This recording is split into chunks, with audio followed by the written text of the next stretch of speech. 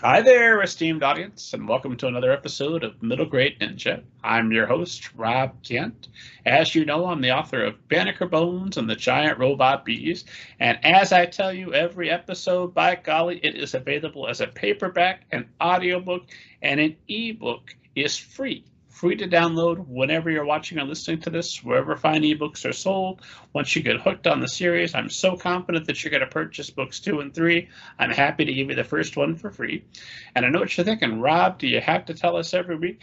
I really do, because every week is somebody's first episode, and why would we want to deny them the joy of finding their copy of Banneker Bones and the Giant Robot Bees? Under the super secret pen name Robert Kent, I've written some stuff for older readers. You can find out more about that, more about all of my projects, not to mention thousands of interviews with agents, authors, editors, all the finest people at middlegradeninja.com. You can also get the back catalog of the show. And that is plenty of preamble. We've got to get to it. Oh my gosh, we've got Emily Barth Eisler with us this evening. Couldn't be more thrilled to chat with you. Emily, how are you? Hi, I'm doing well. Thank you so much for having me. I'm really excited to be here. Thank you very much for making the time. Esteemed audience knows that I would never make you sit through me doing your biography or talking about your book. How painful for everyone that would be. So the best spot to start is if you would give us an overview of your background, and we'll go from there. Sure. Well, I am a writer of middle grade, and I also write across a lot of age ranges and genres for kids. But my first book that is being published is Aftermath, which is a middle grade novel. I live in California with my husband and 2 kids. I'm a recent transplant to California, though, longtime New Yorker. So that's been a recent good adjustment to California life.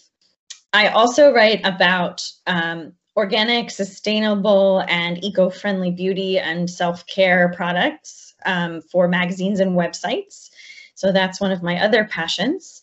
And I've written for all sorts of websites, personal essays, sitcoms, parenting columns, you name it. I've probably done some of the writing. So I'm just excited to be here with my first book and thrilled to finally really join the Kidlit community.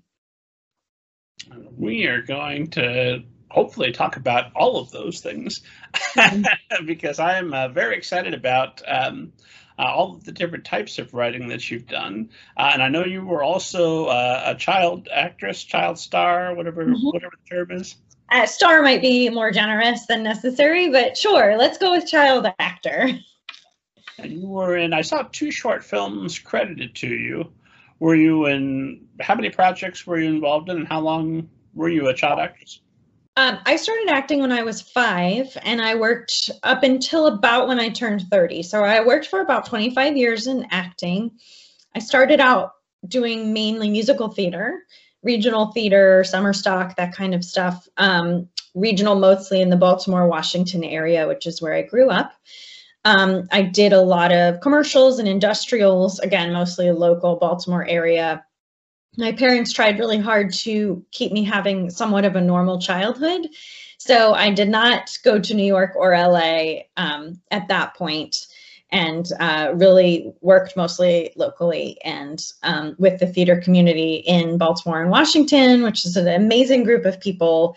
I feel really lucky to have had such a positive and fascinating experience as a child. I moved to New York after college, and that's when I started doing television and film. I had a small recurring role on a soap opera, One Life to Live, and I did some other soap opera work on Days of Our Lives, and I did some other small parts on soap operas. I did a lot of the soap operas for a while, other TV stuff, some theater, some children's theater, kind of all over the place, and hit that 25-year mark and decided that I was really ready to visit a different area of my creativity. I'd always wanted to be a writer. That was something sort of in the back of my mind and in my back pocket.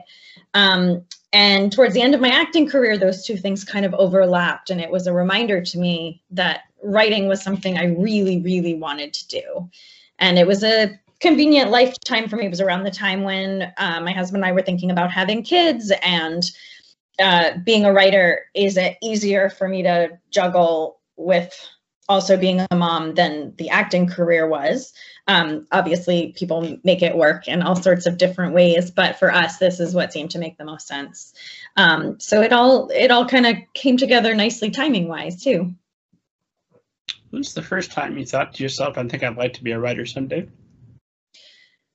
I mean, before I even remember consciously thinking of it, it was something that was so very much ingrained in me because my dad is a writer and my grandfather was a writer.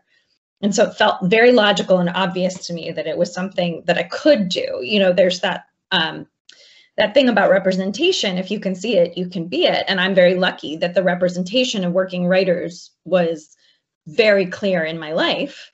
So it didn't feel at all like a big reach or controversy. I mean, of course, becoming a published writer in, you know, particular genres is, you know, there are different kinds of ways to be a writer, and certainly some are harder to achieve than others. But in general, the concept of becoming a writer felt very attainable and downright normal to me because it was, you know, the family business, for lack of a better phrase.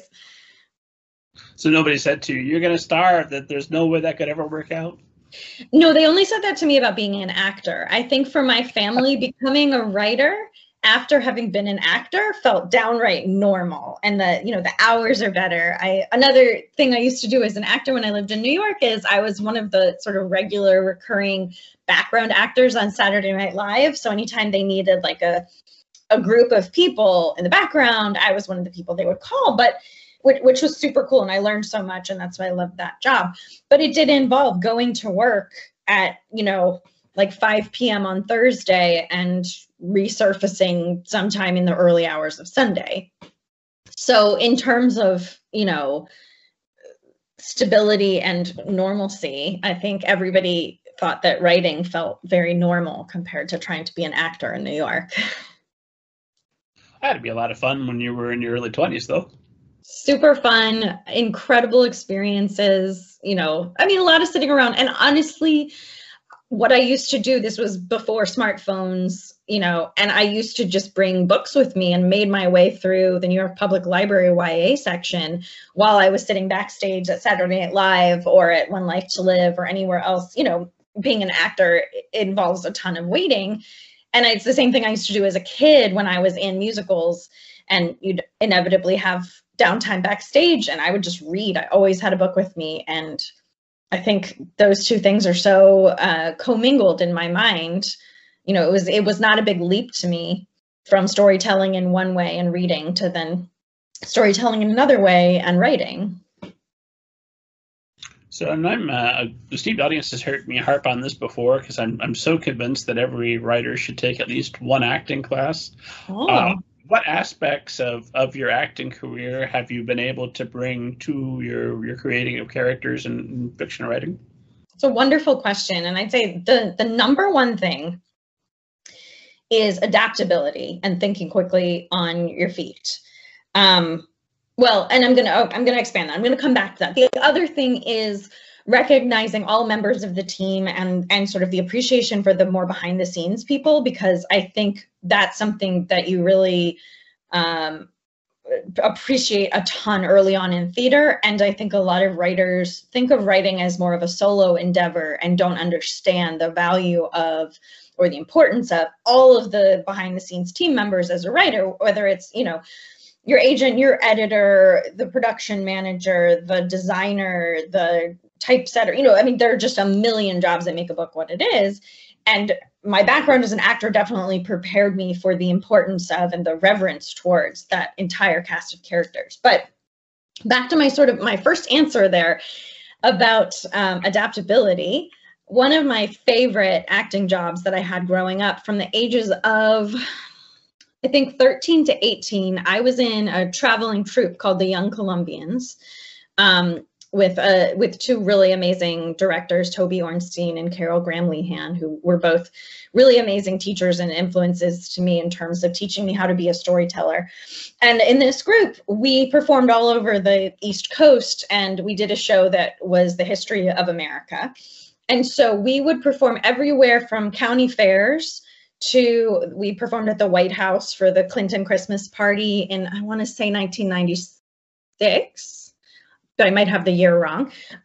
So, you know, the White House, county fairs, and everything in between. When a governor got elected, we would sing at, you know, in like Pennsylvania at the governor's victory party, or, you know, things like that. So wide variety of occasions from fancy to casual. And so sometimes it would be a county fair and you'd get there and the stage was just kind of a big flat dirt area and some bales of hay. And our challenge was, you know, you might get 10 minutes on stage to do a sound check. And so it was figuring out like, okay, how are we going to do our show in this particular environment? Or you get to the White House with no prep because of security. You know, you're in a holding room and they let you go, and then you're out standing in a room and it's like, okay, go do your show.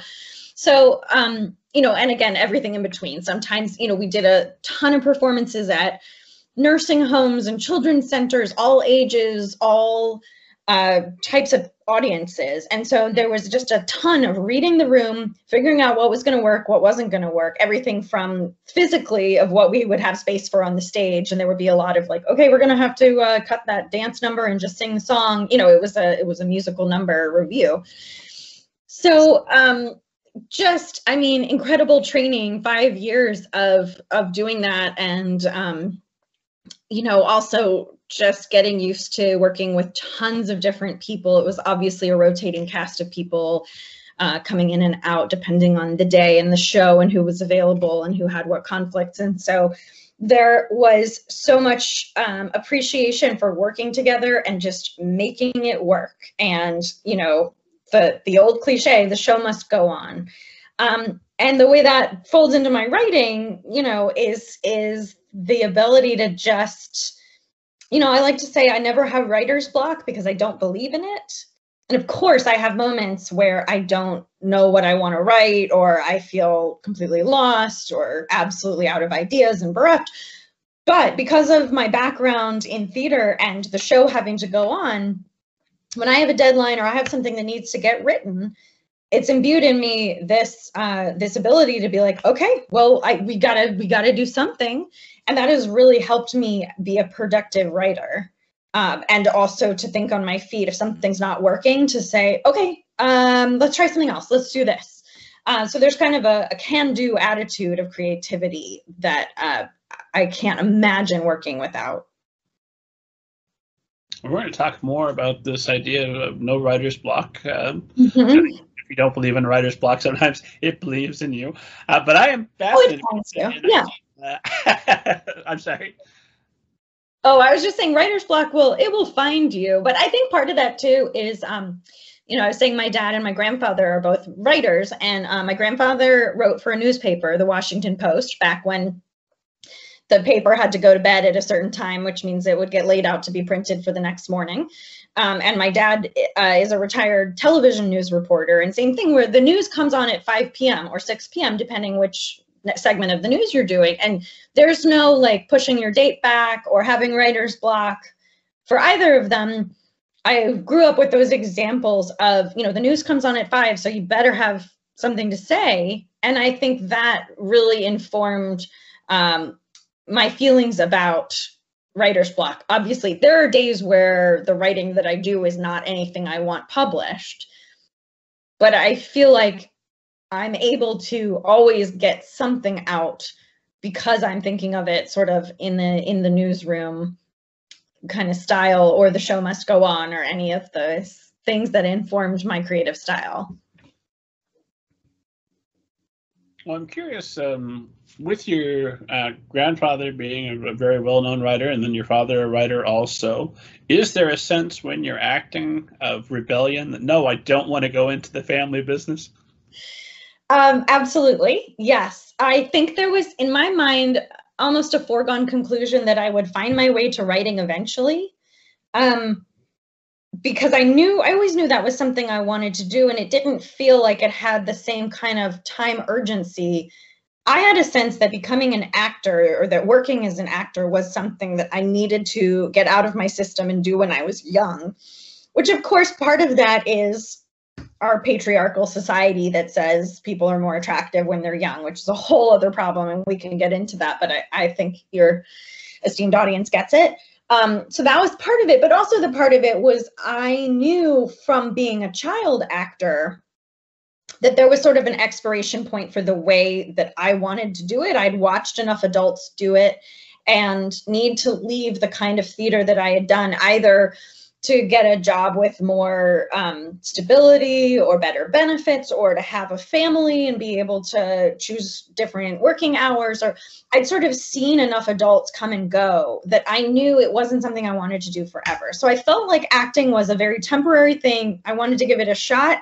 I knew writing would be there, and I knew that writing didn't have that same kind of constraint. And I think also just writing to me feels, I've had a lot of people say like, oh, it must be nice to be a writer. You're more behind the scenes. Nobody's looking at you. The attention isn't on you the same way physically. You could stay in your pajamas all day, those kinds of things. And that's absolutely true. But at the same time, being a writer is a different kind of, being naked in front of people. Metaphorically, you are bearing your soul and your ideas in a different way. That being an actor, to me, always felt very comfortable, because you're dressed up, you're saying somebody else's words most of the time, you're in a costume, sometimes you're putting on an accent. There's no part of it that's you. Whereas to me, being a writer feels incredibly, incredibly personal. So I do think that delaying the start of my writing career was maybe not so much a rebellion, but a little bit of a I knew what was going to be involved and was a little bit scared of it, because I knew how personal it was going to be for me. And I think I put that off until I really was ready to go there. Well, I imagine that once you're done with the point of rebellion, there's also an incredible amount of pressure. Your grandfather's an incredibly well-known writer. You've got big shoes to fill when you're coming to the writing game. Yeah, I think that's it too. But also, I think I realized a couple years, I think of my acting career as having two very distinct chapters, with college in the middle. And when I did it as a kid, it was purely for fun. I was not supporting my family financially, nor was I, trying to build any particular kind of career. I was doing it because I loved it. Like, I really just legitimately loved singing and dancing and being on stage.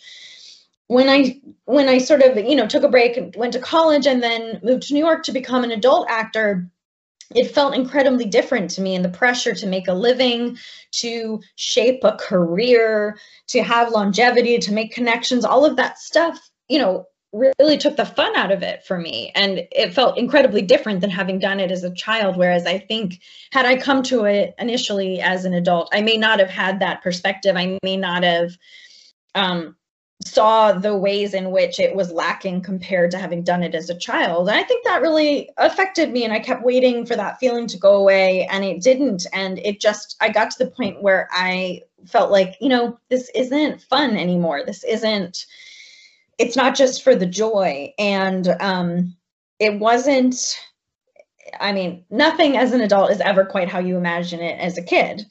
But it was different enough that I felt like I was in it for the wrong reasons. I was doing it because it was a habit, and I was sort of chasing the experience I'd had as a kid, not realizing that when you do something as an adult and you're trying to make a career out of it, it's going to have a very different tenor emotionally. And for me, that juxtaposition was enough to like zap the fun out of it. And really, I was not able to kind of reset my framework around it.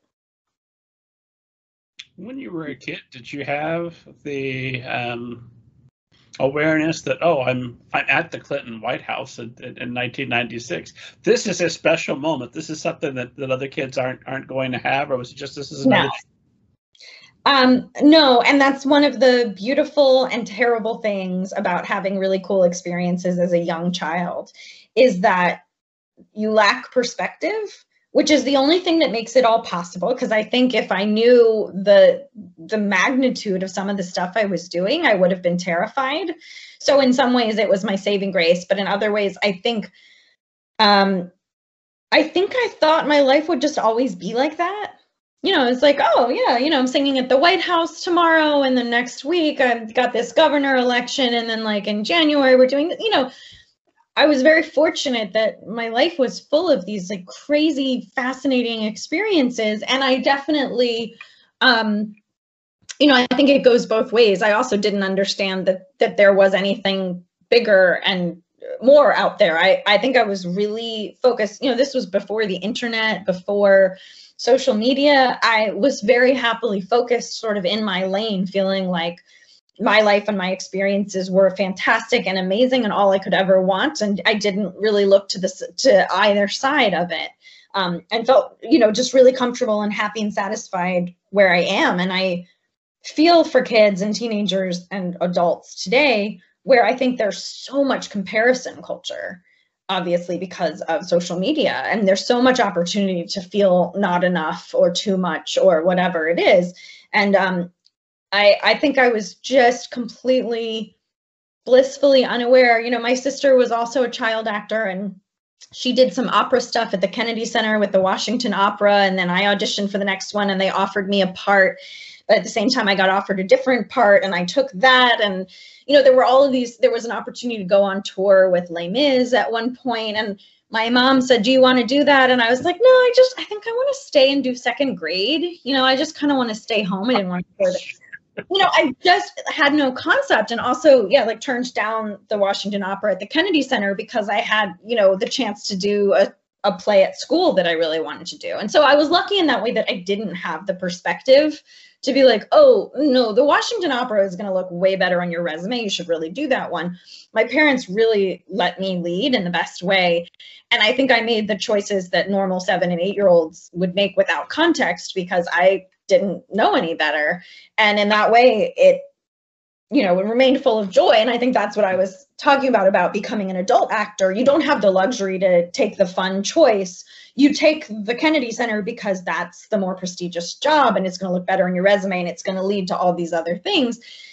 And for me, then that, by the time I was, in that situation, I was like, oh, this is just not bringing me the same kind of joy to be able to be like, no, I want to do community theater because it's a much better, like I know Joe, and he's in that show, and we're going to have fun together. So it's just a different vibe.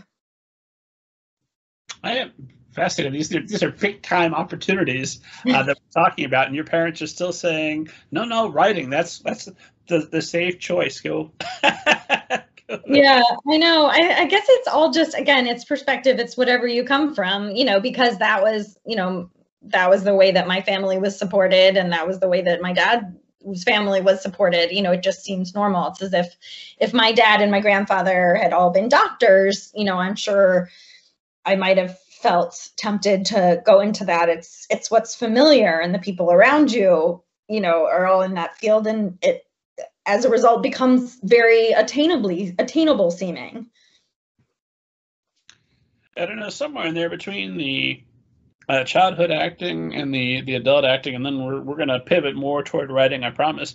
But I know that you got a BA in film studies from Wesleyan University, and while you're there, you're taking all the writing classes that you possibly can, and you had the opportunity to be taught by Lemony Snicket. Is that right? I did. I got to take a class with Daniel Handler, who don't tell, but that's he's the writer behind Lemony Snicket. I don't know if that's, but I'm kidding. It's not a secret. But yes, he was teaching a creative nonfiction class at Wesleyan University where he went. And I was lucky enough to get into that class. You had to write an essay and get chosen, and I got super lucky. And it was such a formative experience for me. I had not really done a lot of reading of creative nonfiction. Because there's nonfiction, which is news and sort of the more like journalism and that kind of stuff on one hand that I was familiar with. And then on the other hand was fiction.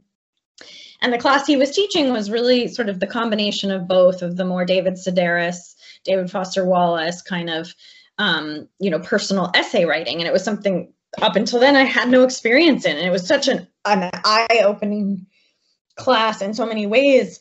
I learned so much, but also just introduced me to writers I otherwise hadn't read at that point. And Daniel Handler, or Lemony Snicket, was a really, really lovely, generous, thoughtful professor. And, you know, he had been a student there, and it was really fun to sort of, again, it comes back to this idea of representation, and if you can see it, you can be it. I think that was another moment of like, oh, I can do this. You know, I'm a student here at Wesleyan. He went to Wesleyan and he went on and became a writer. So like, oh, there's a path. It's really amazing, and I recognize my privilege every day that I was able to see those opportunities and take those chances. Not every kid, not every college student gets an opportunity to see somebody like them do the thing that they want to do. And of course, that is half of the key to success, and why it's so important, I think, to work towards granting access for everybody to be exposed to seeing themselves or a version of them doing the thing that they might want to do, because it does make it easier. You know that it's possible, and that is, you know, a huge part of the step in the journey. It's a very nice one. The more positive aspects of social media is that everybody that you'd ever maybe want to talk to is, if not accessible, not as unaccessible as they right. want. No, that's a great point, and certainly something different from my childhood. And I'm grateful on a daily basis that the internet was not around, or what it is, when I was a teenager, because I have no idea what I would have gotten into or wanted or set my sights on. But yes, the great thing about social media is the access and the representation. You're absolutely right. That's fantastic. And I hope that it really helps kids. You know, as a writer, I'm so excited to visit schools and show kids, you know, this is what a person looks like who's also an author. You can be this too. You know, it's not some mythical, magical person. They were real people, and you can be one of these people. But they do also have that access on the internet now, which is fantastic. So I'm assuming that your time in the makeup chair as an actress gets you interested in beauty and in makeup and in all sorts of things. Yes, exactly. Start doing freelance writing and writing articles and the like. It started out purely as a hobby. You're absolutely right that a lifetime working in theater had me always fascinated by makeup and skincare, and, you know, being a working actor is hard on your skin because you're constantly putting makeup on and taking it off, and, you know, so I had sort of a hobbyist level interest in that. And really, truly just kind of stumbled into blogging. A friend of mine and I were always exchanging ideas and tips. And she said, you know, we should, instead of just emailing each other, we should put this in a blog. You know, this was 2009. Blogs were still kind of new and novel. And she was like, maybe people will send us free products for us to write about. And I was like, okay. I mean, you know, I didn't really think of this as becoming anything. And we did just that. And sure enough, you know, we would request companies to send us products that we could write about, and it, you know, it took off to some degree. And then my friend decided this wasn't for her, and I was so enthralled and really enjoying the writing aspect of it, and that I was able to combine, you know, multiple things that I was interested in. And another friend was like, you've got to stop giving this away for free. You're doing the job of a freelance writer. You should start, you know, really trying to get paid for this. This is a job. And I was like, no, this is just a hobby. This is just for fun. But obviously, eventually she wore me down, and she was correct that, and I feel like that's an important turning point for writers in general, figuring out, you know, when you've done your 10,000 hours and are ready to start asking for what you're worth, for compensation for something, versus doing it for free. And I'm glad, you know, I did write for free for a long time, not just blogging, but then I also wrote for some websites when they were new, when I was new, and really did get the experience I needed and learned a ton. But it was important to figure out that moment where I needed to say, oh gosh, I am giving away a skill and my time for free. If I want this to be a career, this is the moment to start, you know, looking at it that way and treating it that way. And it was very hard to ask, to say, I want to do this professionally, and I would like to be paid for my time. Super hard. But obviously important. If you don't ask, people are all too happy to keep getting, work for free. But that was sort of when it occurred to me, oh, wow, maybe I'm doing that writing thing. And, kind of came into it in an unexpected way that I wasn't even aware of at first. So when do you start thinking, okay, well, I'm going to keep doing this, and I'm going to let people pay me and get over my apprehension and say, hey, pay me. Right. Here. When do you start to go from, okay, I'm doing this kind of writing to I want to write a middle grade novel, I want to write young adult? When does that start? That actually started long before. I mean, I have a ton of YA and middle grade novels in drawers from probably high school on. Nothing that I ever finished. I guess to go back, in middle school, I had a teacher who saw my love of theater and really encouraged me to learn all the facets of it. I'd always been on stage, and he encouraged me to investigate behind the scenes and directing, producing, costuming, all the aspects. And one of those aspects was writing. And I wrote a play that actually won a contest and got produced in Baltimore, which was super cool. I think I was in 6th grade at the time, and this is the teacher his name is Terry Sullivan, and he is one of the inspirations for the teacher character in the book Aftermath. And he was the first person to really say to me, you're a writer, you can do this. My parents had said it, but you know how it is with kids and parents, it doesn't have the same weight as it does when somebody outside of your family who is, doesn't have to say that to you says, you're really good at this. So I was always writing. And again, like we said before, it was always sort of in the back of my mind of like, oh yeah, I'm going to do that eventually. I'm going to do that someday. But it was scary. And I think I kind of put it off because writing felt so personal and so, so naked and emotionally vulnerable in a way that other things didn't to me. So I just always kind of had it in the back of my head that I would get to that someday, and I would work on short stories and novels, but I never finished anything. And so around the time I started the blog, I also started writing and acting for a web production company called Phoebe TV. And we made short form internet entertainment content and sometimes branded content. And so I was able to get a job where I was both writing and acting, which was very fortuitous because it gave me a side-by-side comparison to sort of look at it and say, oh, wow, I really actually enjoy the writing side of this even more than the acting side of this. That was a really lovely turning point for me. And it was around the same time all the blogging stuff happened. So I started writing in earnest, like I am going to be a YA and middle grade author. Around 2010, 2011, I decided to take it seriously. I gave myself 10 weeks to write a book. And I was like, I'm going to finish it. I'm going to actually do this. My daughter had just been born. So I hired a babysitter for once a week, 3 hours for 10 weeks. And I was like, I'm just going to do this.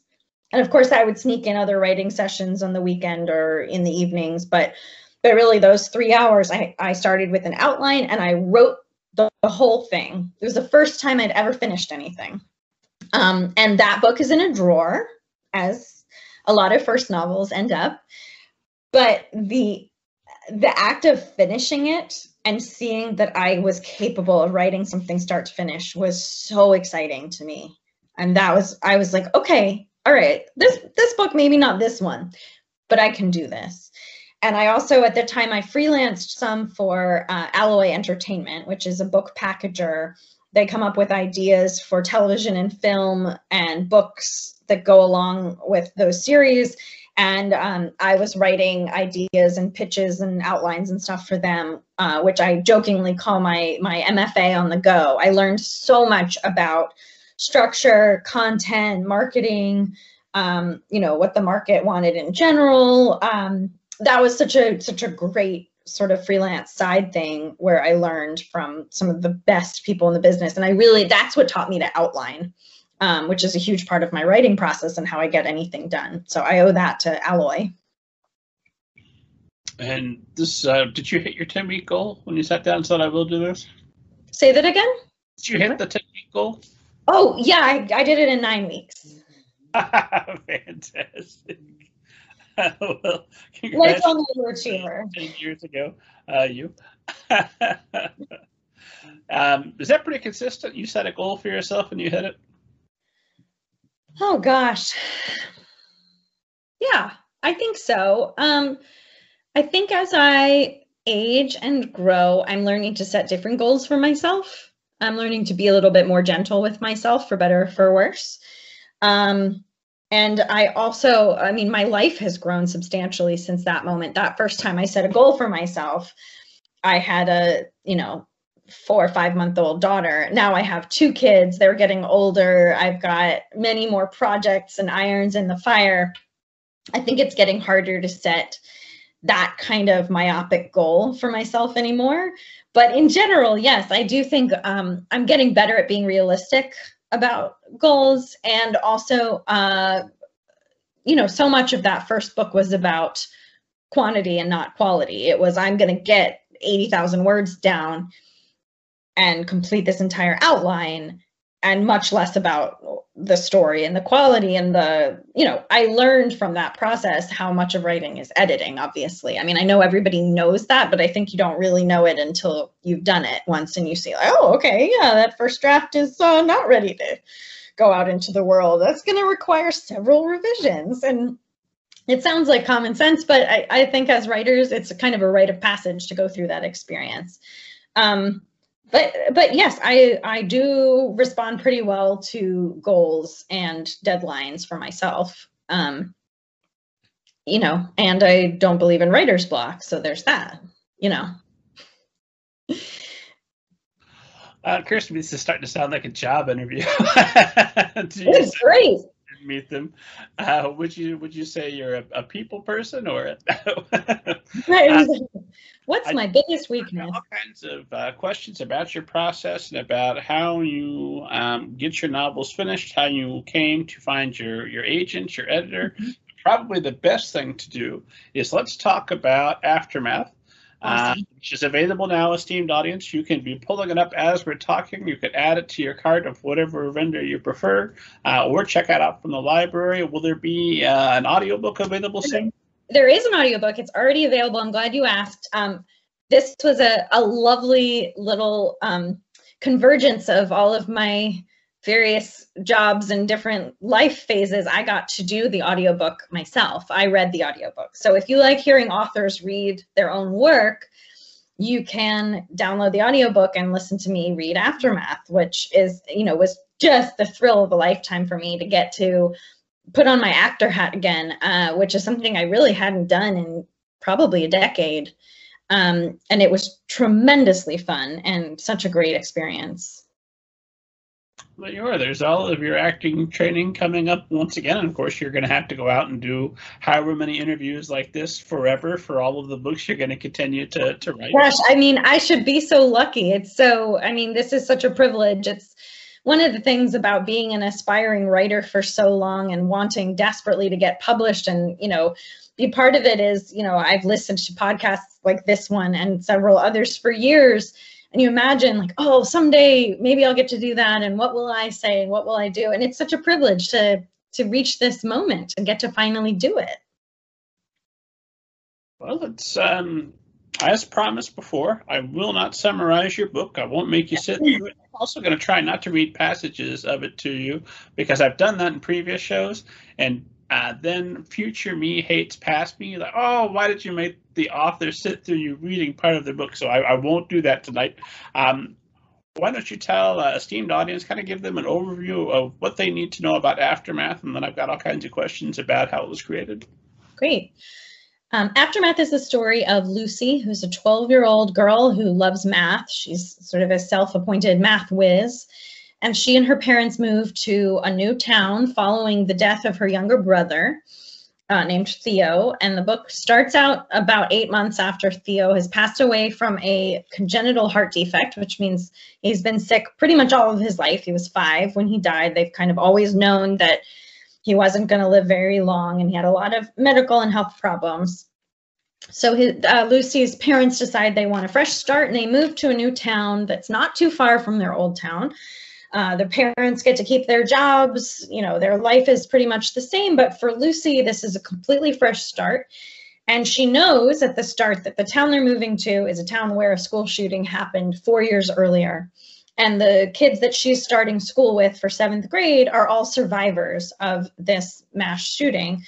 And while Lucy knows that intellectually, I think it's a different story altogether to get there on the first day and realize that there are real people behind these stories and statistics. And she is confronted with her classmates who are not used to new people. She's the first new student to start at this school or in this class with all of these kids, and they're not sure how to act around her either. So they're all fairly forthcoming and upfront with her about their experience in the school shooting, and kind of to get that out of the way, everybody wants to tell her where they were and what happened to them and where they are now. And it really catches Lucy off guard, and she makes the choice to not tell them about her brother who died. She feels very much like grief can't be compared, and these people are survivors of something so big and so sudden and so violent that she can't possibly compare to the loss of her brother after a long illness. As she saw it coming, she got to say goodbye, a very different situation. So she keeps that a secret, and she's always found solace in math. Math is her thing. It's the way her brain works. But her teacher, Mr. Jackson, introduces the mathematical concept of infinity. And all of a sudden, Lucy is faced for the first time with something in math that she doesn't quite understand. And Mr. Jackson also teaches an after-school class, which he convinces Lucy to take, which is a mime class. And there's some, improv, and this is where my theater background comes into. I wanted the kids to do some kind of theater class, but that was a little different. They take a mime class, and through that, Lucy makes friends and figures out a lot of stuff about herself, a lot of things about what she needs in order to heal and move on, and figure out who she is. Red, you took a mime class as well, hadn't you? I sure did. Yeah. At the time, I was not that excited to take the mime class. I was in 6th grade at middle school.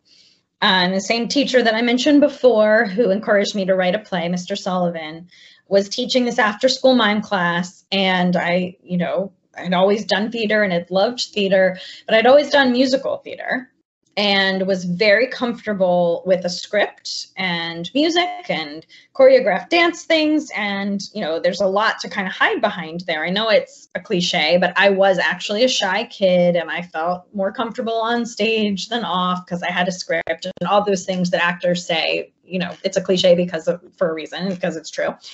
And mime class terrified me because there are no words, there are no props, there's no script, there's no none of the things that I was used to hiding behind. And as a result, of course, it was a really, really big growing experience for me.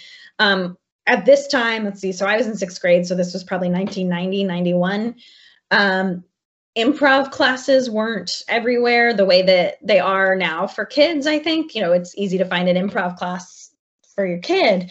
At the time, that wasn't something that I'd come across very much. So the idea of mime was partially that we got to improvise and craft and create our own stories. So I think it's also part of this whole thread of me becoming a writer. I got to make up a story that I got to act out in the mime show, as opposed to starting with a script that was already written for me. So it was a really formative experience for me. And when it came time to try and think of something that I wanted Lucy and her friends to experience in this book, I think mime was a really natural choice because, as the teacher says in the book, these are kids who have had a lot of words thrown at them in their short lives so far. These are kids who've survived a lot of trauma. They've all been to therapy. They've had a lot of assemblies. They've had a lot of group therapy. They've had a lot of discussions. what an interesting challenge for them to do something that doesn't have words, to find other ways to express themselves. And, of course, sort of the irony of Lucy finding her voice through an art form that doesn't involve words. So I'd read that this idea came to you after the shooting in San Bernardino in 2015. When the idea comes to you, does it come to you all at once? When does it break down that this is a story that I'm going to write that's in part about grief and part about mind class, all kinds of things? How does it form, and when do you put something down on paper? This particular story came to me completely fully formed, which I think was probably the first time that happened. It obviously, our subconscious is a mysterious thing. I'm sure there must have been moments earlier in my life where I had been working out parts of this story, because I don't believe that, the muse visits you and gives you the idea. Like, obviously it has to come from somewhere. But to me, it really felt kind of like the muse visited me and gave me an idea to the point where I said to my agent at the time, I was like, is this already a book? Am I did I read this, or did I come up with this idea? Because it felt so very concrete to me. So yes, so the idea kind of arrived fully formed. And at the time, my son was 10 months old and my daughter was 4 and change. And I was a full-time stay-at-home mom, part-time beauty blogger, and I did not have the luxury of time to really sit down and write it all out in one chunk. I always say that I feel like if I had had 48 continuous uninterrupted hours, I feel like I could have just sat down and written the story out, because it was already mostly there in my head. But because I had 2 small children and, other stuff going on, it took me about 3 weeks to get out the first draft of Aftermath. And pretty much not all, most of that early draft is in the final book. It was shorter and, we've added so many scenes and dimensions and things in. But the initial story, the sort of bare bones version, was all there in that first, just fever dream of a 3-week writing process. And I, of course, owe a debt of gratitude to my agent and editor, and I mean the millions of people who helped me flesh out this idea. But the core of it was sort of there at the beginning. And how many books had you written prior to this one? This was my 3rd completed book. And I was definitely one of those writers who thought, oh, well, if you finish it, why can't it be published? I'll work on it and I'll polish it and I'll edit it. And I was kind of heartbroken by the idea that some books just don't get published. And through this process, I sort of made peace with those first 2 books, maybe never seeing the light of day. But this one became for me about so much more than the book. Obviously, the issue of gun violence and of trauma and mental health are all issues that are so important to me.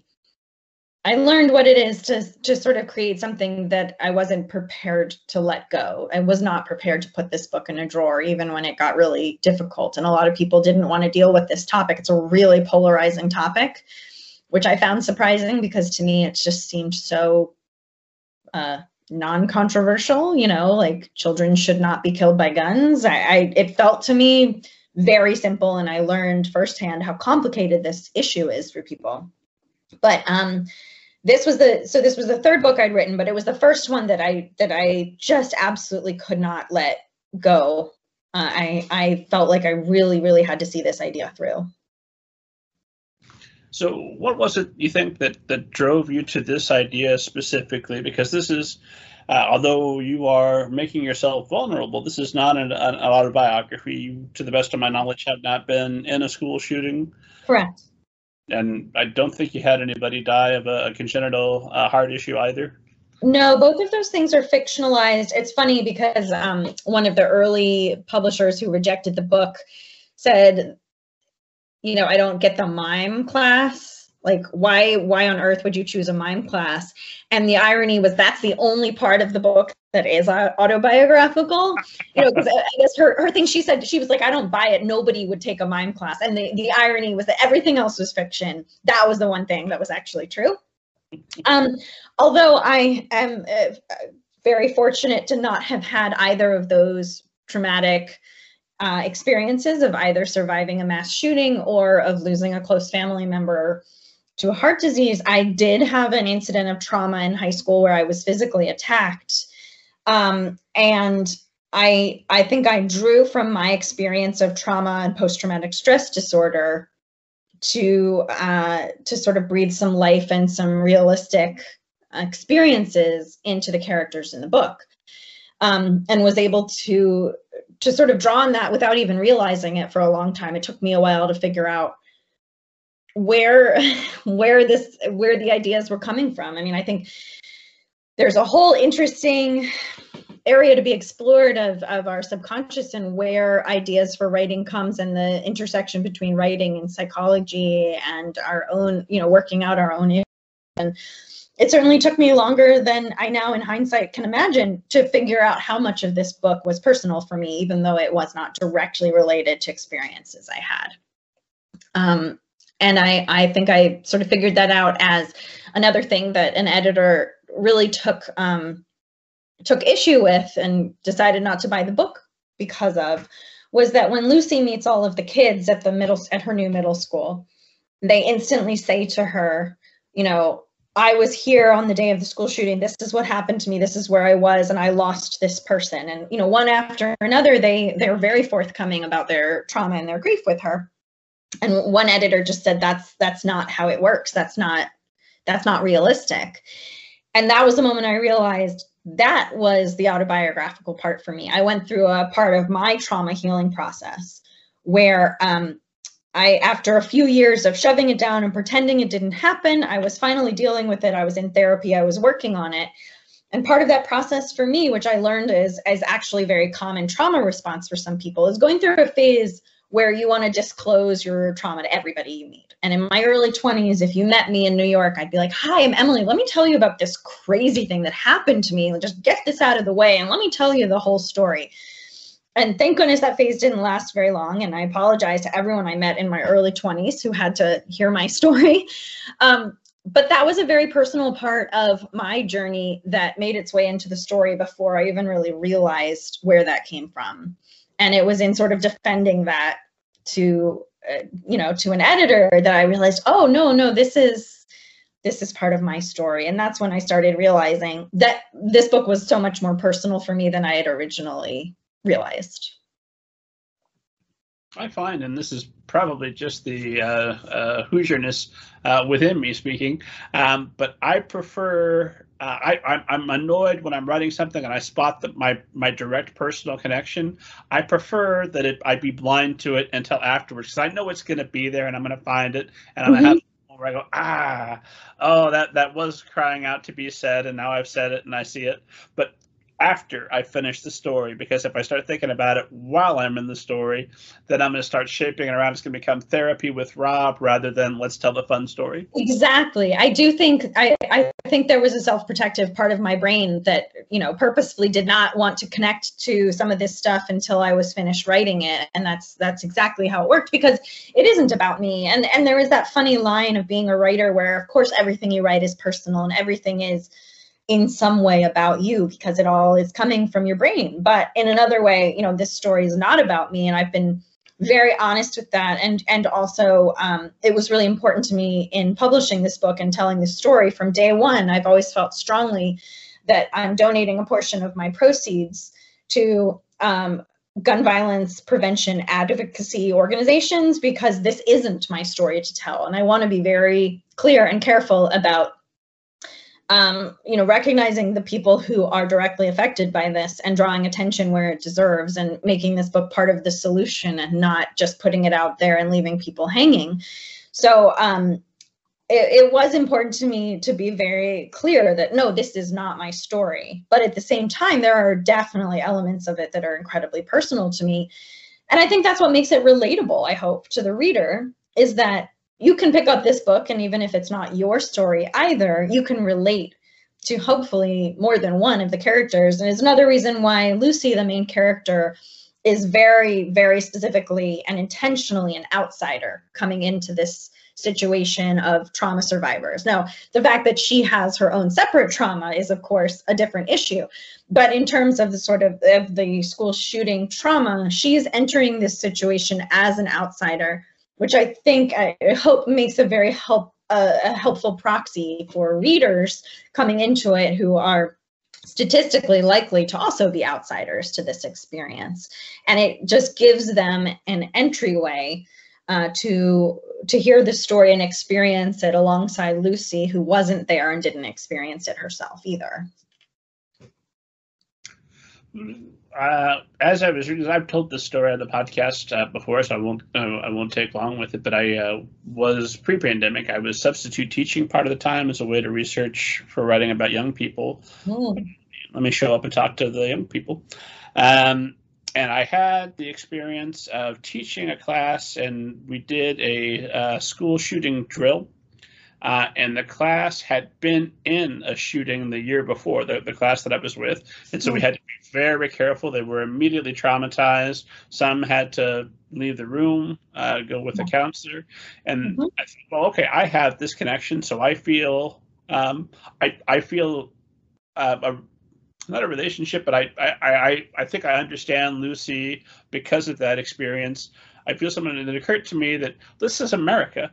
I imagine a lot of readers, unfortunately, across the country are going to have some kind of experience.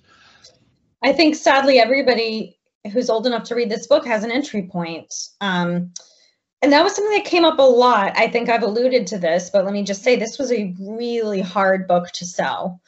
There were a lot of editors who read it and said, gosh, this is a beautiful book. This is a great story, blah, blah, blah, blah. I can't handle it. It's too sad.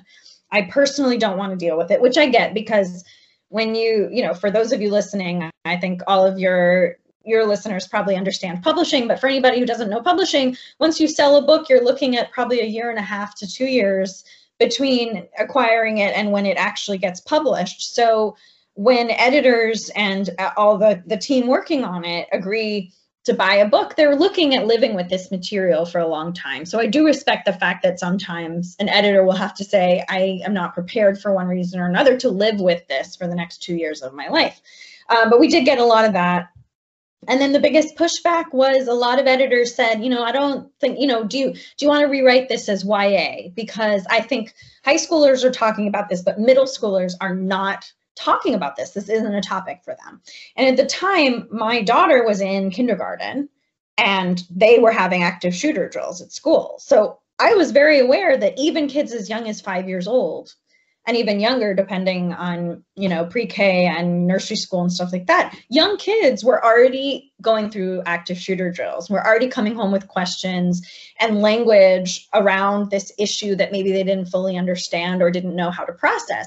And so to me, middle school felt almost like on the later side of discussing this and bringing this up to kids, because as a parent, I was dealing firsthand with the reality of having a school-age child in America. So that was very jarring to me at the time to have editors say, gosh, I don't think this is on middle schoolers' minds. And I think there's a certain degree of wishful thinking, and I'm guilty of it too. I think we as grown-ups want to sometimes protect kids by not bringing up an issue that is really hard. And I think we've all learned from one experience or another that kids are far more perceptive and far more aware than we sometimes think, and that they really come to these situations with an openness and a gratitude for the discussion being started, whereas we come to it with a lot of baggage and assuming that it's going to be hard or sad for them. And a lot of times kids just want an entry point for a discussion. And I've certainly found that with this book, that kids tend to be really one of two reactions, which is, oh, thank goodness somebody's talking about this so I can ask my questions, or curious of like, oh yeah, I do wonder about that. And it's interesting. I'm grateful to have this conversation starter, whereas adults tend to bring to it sort of the weight of the world because we've all experienced a lot of things. and we make the assumption that kids are bringing that level of gravity to it, whereas oftentimes they're coming in really just wanting to have a conversation. But I do wonder, because we've got a generation now that will remember that during a raging pandemic, so many wanted them back in school immediately, and some were arguing, don't wear your mask, breathe on each other. We must have our right to bear arms at all costs, and if that means that we have to read about school shootings every week in America, that's just going to be the cost.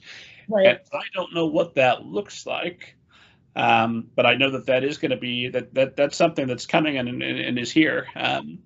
Yeah. I know that you're a member of a few different not gun advocacy groups. I know you're a member of Moms Demand Action for Gun Sense in America. Yeah.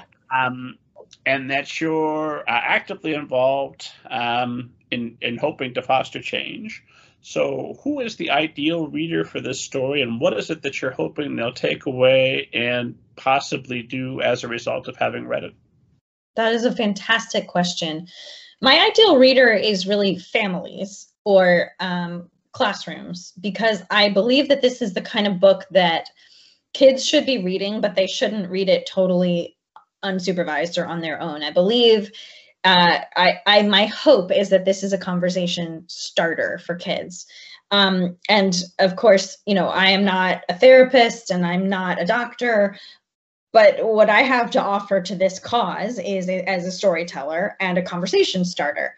So it's my hope that kids will read this and have discussions with their parents about it, or with their teachers or a librarian or somebody in their life who can offer them a safe space to ask questions or to have a conversation that maybe otherwise they wouldn't have started. So it's my hope that adults will read this book too. I think also because, you and I both have just, said how we have thought about what it's like to be a kid today by virtue of our, writing for kids. But I think there are some adults who haven't had the opportunity to think about the issues that face kids today in their entirety and what it's like to actually, live in this version of America. So I hope it's also an entry point for some adults to put themselves in kids' shoes and think about what kids might be really facing and thinking about. And what I hope people will do as a result of reading this book is sort of threefold. There are three organizations that I'm really passionate about. One is, as you said, is Moms Demand, which a lot of their focus is on the legislative change around gun laws, safe storage, legislating safety, background checks, all sorts of things like that. I really admire the work they're doing in that vein. And then another organization I really love and admire is the Sandy Hook Promise. And their focus is really sort of more of the preventative take on gun violence, which means fostering empathy, recognizing people who are having trouble, teaching kids to be kind, to look for the signs, to, think ahead. And then the last organization that I really love is called the Honor Grace Project, which, like the Sandy Hook Promise, was founded by parents of a child who was killed in the Sandy Hook massacre. And that focuses really on trauma recovery, therapy, providing resources for kids who have been through traumatic incidents, whether it's a school shooting or something else. But I think those are the three things that I hope kids get out of this book. And of course, not everybody needs to be involved in all three of those areas, but I'd like to offer three options of there are ways that if you read this book and you're moved by it and you want to see change, there are so many people out there doing wonderful things. And so it's my hope that kids will see that there are all sorts of options, and no matter what your gift is or your ability to do something about it, there are lots of different ways to affect change. I wrote an article about this recently and really put some thought into sort of the question of how to talk to kids about hard things. And I would say there's 3 H's. The first one is honesty. Be honest. It doesn't mean you have to tell the whole story. It doesn't mean you have to pull aside a 4-year-old and discuss the nitty gritty of, in an age appropriate way, you want to be honest with the kid. The second thing is to offer some kind of hope, which I like to quote Mr. Rogers, look for the helpers. In any crisis, you can always see the people who are rushing to to do good. And that's where those gun violence prevention advocacy organizations come in, where I, provide the kids with hope. There are people out there working on it, and you can too. And then the last thing is help, which is either offer the kid a way that they can help in the cause, because it's really empowering to get involved in some kind of advocacy, whether it's policy change or raising money or getting involved in, helping people process and recover. But offering them an opportunity to be a helper or to get help. Sometimes, the help stands for like offering the kid an opportunity for therapy or for a group or a guidance counselor or something. So honesty, offer them hope, and offer them help to either be a helper or to receive help. Because I think kids are just, especially with the internet, they are aware of so much more than we want them to be or than we think they are. And the best thing we can give them is honesty and the full story. So I hope that by writing this book, I'm contributing to that and giving them honesty and also providing them with ways to carry on from it, not leaving them hanging. I think particularly the Honor Grace Project is such a great resource for kids who maybe read this book and say, oh gosh, I have more questions, or I have more issues, or I want to know more. There are resources out there made by mental health professionals who know better than I how to actually guide kids through this. But it's my hope that Aftermath is a conversation starter. And then, of course, to lighten the mood a bit, and because I'm genuinely fascinated, there are many impressive blurbs on this book, but by God, you've got Amy Schumer saying that this book is a gift to the culture. How does that come about, or is that not an appropriate story? And if so, I'll just cut this right out. No, that's fine. I'll just say, I was fortunate to know people who knew Amy and was able to get her a copy of the book. And because, I don't want to speak for her. I have not directly spoken to her. I was just fortunate enough to be able to pass the book along. But she has been pretty vocal about her commitment to ending gun violence and helping with this. She's involved in Everytown Creative Council and Mom's Demand, and has been very, unfortunately, was affected in terms of there was a mass shooting in a movie theater during a showing of her movie, Trainwreck, many years ago in Colorado. And so she's been very involved in the gun sense movement. And so I knew it would appeal to her and was able to get her a copy. And it's just the most generous thing in the world for her to take the time to lend her name and that blurb to it, because this is all about getting eyeballs on it. And the gift she gave me of doing that, because we have this passion in common, is such a gift. And I'm forever, forever grateful. I'm watching our time, and I see that it's all flown away. What happened? But esteemed audience knows I'm going to ask, no time like the present. Emily Barth Eisler, have you ever seen a flying saucer and or a ghost? I knew you were going to ask this question because, like I said, I've listened to this podcast, and I thought about making up something fantastic to tell you, but I just gave this speech about being honest. So, no, I am sad to say I don't have a UFO or ghost or, any kind of story like that. And I'm open to it. I'm here. Like, tell the UFOs and the ghosts I'm available. I'm ready to have my mind opened. But no, I can't say I've ever had any experience with any of that. Have you? Yes, but every time I tell the story, not a flying saucer, every time I tell the story of my ghost encounter, it's not a middle grade appropriate story. It gets cut out of the show. I haven't found a version I can share with a middle grade friendly audience yet. But I will say my grandmother saw a flying saucer, and she absolutely convinced me at a young age, because my grandmother was not somebody who joked around. She had been driving home, and she got a speeding ticket because a flying saucer came down over her car and was keeping pace with her for a few miles, and she sped up. And of course, by the time the flying saucer depart, she's still so freaked out that she's flooring it all the way home, and then she gets pulled over. And the cynic in me always wonders that maybe that's a way to just explain the ticket to my grandfather. But I don't think so. I heard her tell the story, and she looked me in the eye. I thought, nope, this really happened. And so, although I've perused plenty of convincing evidence, and plus the Pentagon has come right out and said, yes, we're studying flying saucers. Yeah, I was just going to say there was an article very recently where they, no bones about it, 100% have made it very clear that there is something, or that they're looking into it, and that's, one of my favorite movies is Arrival. Have you seen that one?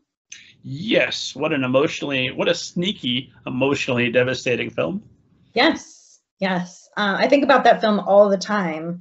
And, I mean, so much of it, the sort of the idea of time being a circle, and, I mean, it almost relates to Aftermath in terms of like grief and loss and how we keep alive the memories of the people that we miss and things like that. But obviously also deals so much with, encountering creatures from another planet. And I find that so fascinating. That might be, would be neck and neck with E.T. The hardest I've ever cried at a film. Oh, really? We just showed E.T. to our kids. We're having fun. Oh, Amy Adams is talking to the aliens. I'm sure this will only lead to some place that won't confront me with every ponderance I've ever had about choices I've made in my life. Nope, there it is, and I'm weeping. Yeah, no, I cried really hard in that one too. But I don't know, but I left it feeling really hopeful. Oh, sure. There was something about it that was just incredibly soothing and satisfying. But oh yeah, what a masterpiece of a movie. That is great. Well, I wanted to ask, what have you got coming up? What's next for you? It's a great question. I don't know yet. I am trying to really enjoy this moment with Aftermath. I'm hoping to get to do a lot of virtual school visits and talk to kids and, engage more with gun violence prevention advocacy groups in hopes of really making a difference, because this is a topic about which I'm really passionate. For me, this isn't just a book. This is, part of what I hope to contribute to a movement that is already in progress and already really helpful and important. But I have written a couple other things, and my agent is shopping them around. And like I said before, they sort of span from, I've got a picture book, an early chapter book series, and a couple of YA things. So I hope to expand out to other age ranges. I find it's the story that drives me, and the story is appropriate for a certain age group, as opposed to sitting down and saying, I want to write for this age group. It's more about the story idea comes to me, and then how can I effectively tell this story to the appropriate age group? So all I want is to get to write more books. When people say, what are your hopes for Aftermath? And, in terms of like, what does success mean to you? I always say, success would mean that they let me write another book. That's all I want. I want to get to write more books. I love telling stories, and I'm excited to get to do that some more. Denis Villeneuve calls you and says, hey, we're making Arrival 2, and I need somebody to play Amy Adams' sister. Are you available? Would you consider a return to acting, or is it pretty much books and writing from here on out, you think? I really think it's books and writing. My hope for acting is that I think when my kids are all grown up, and maybe I'm in my 60s, 70s, 80s, I think it would be really fun to revisit acting from a really totally different angle. For now, I cannot quite imagine picking it back up. It feels like a different lifetime. I feel so completely content with my creative life right now as a writer. Never say never, obviously. But no, I don't particularly see myself returning to acting. I find writing for me to be so much more creative and so much more exciting.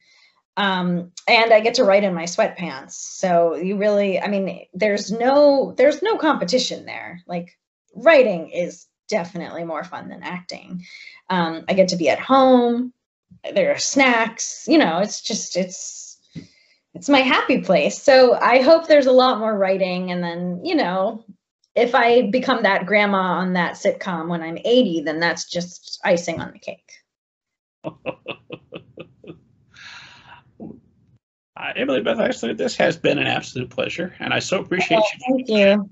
I know that there's all kinds of questions I still have for you, but the good news is you're going to keep publishing. So we'll do this again, and I'll come up with all new questions. I really hope so, and I would love to talk to you again, like anytime. This has been so much fun, and I really appreciate your very thoughtful and insightful questions. It's really fun to get to talk about it. We've got one last one for you, because this is always the closer. Note I like to end on is, if you could go back to the start of your writing career, middle, wherever you'd like, and give yourself some advice that would have made your path easier and might make easier the paths of everyone listening to us, what would you go back and tell yourself? This is a great question, and I have a lot of different ways that I could answer, because there are so many things I wish I'd understood at the start. But I think what I wish I could have said to myself at the very beginning of my writing career is, you have value and you're a writer, whether your work is being published or not. Whether people like it or not, there is value in telling a story. And I wish I could have told myself, relax, like, it will happen eventually. Writing is so much, of course, about talent and ideas and hard work, but a lot of it is just about persistence. And at the beginning, when people would say to me, "Oh, you're so persistent and hardworking," I would think of that sort of as a backhanded compliment, because I wanted to be successful just because I was talented.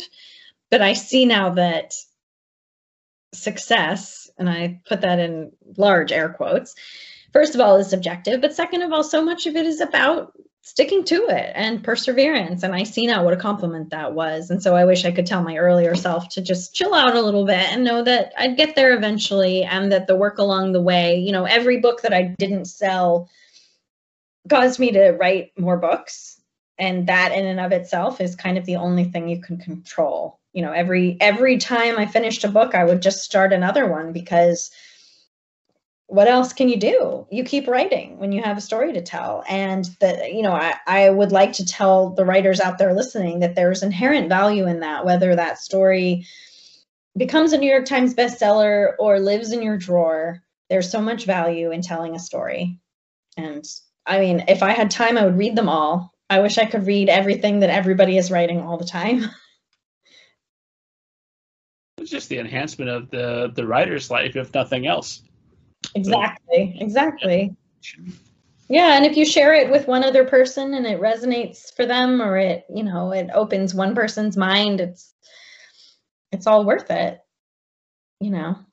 It's I feel like the value is in telling the story, and sometimes, like you said, sometimes the writer is the person who needs to hear the story the most. I think that was certainly the case with maybe my first book and maybe the second one, but and then you get to a point where you are telling a story that you realize definitely needs to get shared. But sometimes you're telling the story for you, and that's okay too. All my stories are for me, and if the reader likes them, hey, that's a bonus.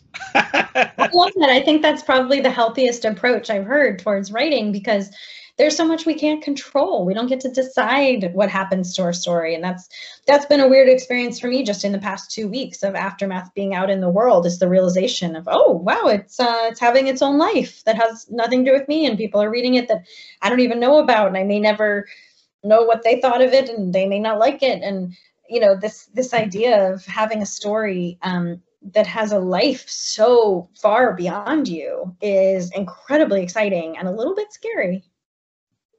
I always had this kind of naive notion that, like in a Sixth Sense kind of like E.T. communicating with Elliot, telepathically feeling that when a lot of people, maybe not just one or two, but thousands of people are reading your book, you would feel their reading, and there would nope, nothing. They just read it and you go on about your business. Yeah. Yeah, no, I like that idea. I love the idea that you would feel it. I wish that that could be felt. That would be very cool, especially if people are reading it and feeling positively about it.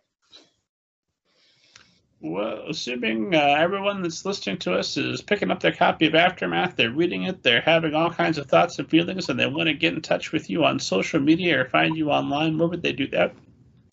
My handle everywhere is very easy. It's just my full name, Emily Barth Eisler. So my website is emilybartheisler.com. Not Facebook, Twitter and Instagram are both Emily Barth Eisler. And I love to talk to readers. I love to talk to writers. Reach out. I've got an email address on my website where you can contact me. I love doing school visits. I'm doing free Zoom school visits this year. As long as COVID is still a thing, I will be doing free Zoom school visits. So I'm eager to talk to people who've read Aftermath and answer questions and start those conversations. As always, esteemed audience, head to middlegradeninja.com for thousands of interviews with all the best people. The back catalog of the show. Download your free copy of Banneker Bones and the Giant Robot Bees. It will change your life. And God willing, I'm alive. I'll see you next week.